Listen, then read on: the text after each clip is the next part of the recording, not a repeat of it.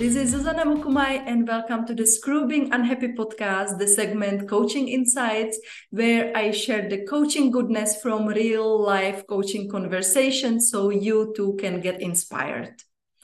I had to laugh when I was being coached recently. Two coaches told me that I was depreciating the success I had this year in expanding my coaching business. Back in January, I had 2 or 3 individual coaching clients and one group of amazing women who I was coaching regularly. I had irregular income, and finally this August, I hit my financial goal, and I have been hitting that same goal ever since. Right now, I have about 20 coaching clients, yet 2 coaches told me that I am not really celebrating and acknowledging for what I have achieved. I decided when I had a coaching session with my coach to dig deeper into this because 2 coaches told me I should appreciate my success. So we dig deeper, and one of the beliefs that got exposed during this coaching session was that I believed that a successful business owner is excellent at marketing and does all her marketing alone. Going by the definition, I wouldn't be a successful business owner. That's why I did not really celebrate my success. That is why I did not really celebrate having 20 amazing clients. I felt that it was not the real success. I felt that I am not there yet. It kind of felt it's fake. So why did I laugh during this coaching session? Working on limiting beliefs, it's something I embarked basically at the same time when I went into the business. It's something I have been working on for the past 2.5 years because I believe it's really important, because limiting beliefs are what can really stop us from achieving our dreams. Of course, limiting beliefs, it's a big chunk of work I do with my clients as well. And it felt so amazing to be able to do this again for myself with my coach. Once this limiting belief I exposed was on the paper, it felt so liberating. Limiting beliefs do 2 things that do not serve us. The first thing is that they make us feel bad. They make us feel incompetent. They make us feel not deserving or worthy. The second thing is that they actually stop us from going after our dreams. So try this. Think of a situation that is making you really uncomfortable, which creates some negative emotions, which makes you feel not the way you would want to feel.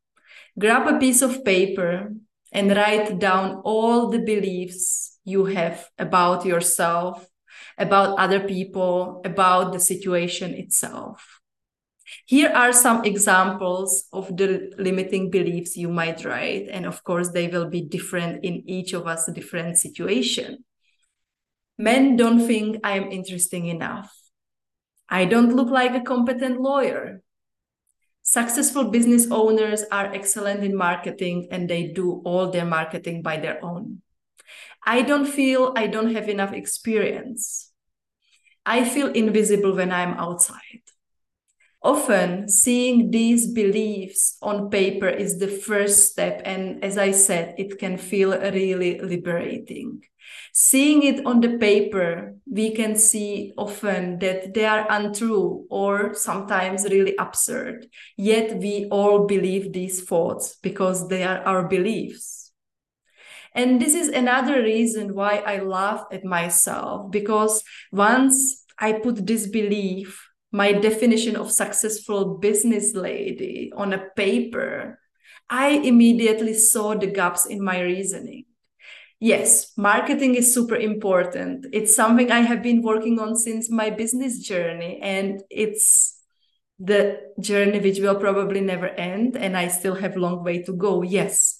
But that's not the only thing that is defining my success as a business owner. So one of the action points from the coaching session I had with my coach was to actually celebrate the success I had this year. So as I was writing the script for this podcast episode, custom-made muffins were on the way to celebrate it on Friday with my family. So let me tell you this, as a coach and as a coachee, limiting beliefs is something you don't want to skip if you want to be successful going after your dreams and goals.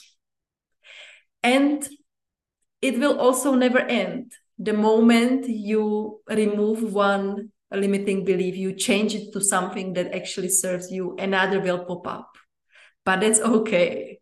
It's so exciting and it's so liberating to be removing the limiting beliefs one by one. And if you feel that you don't want to be on this journey alone, let me support you. Just send me a message and let's have a chat about your challenges and let's say goodbye to our limiting beliefs. Until next time, Zuzana.